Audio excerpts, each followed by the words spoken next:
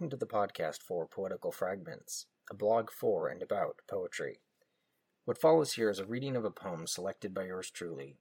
Please listen and enjoy, and when you are done, you can go ahead and check out my blog at www.poeticalfragments.com. Thank you.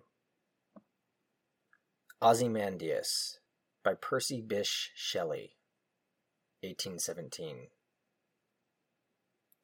I met a traveler from an antique land who said, "Two vast and trunkless legs of stone stand in the desert.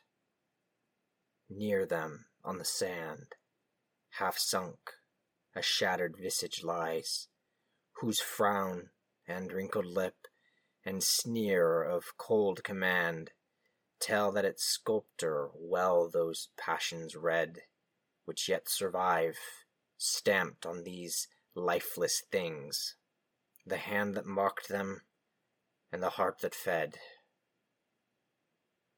And on the pedestal these words appear: "My name is Ozymandias, King of Kings.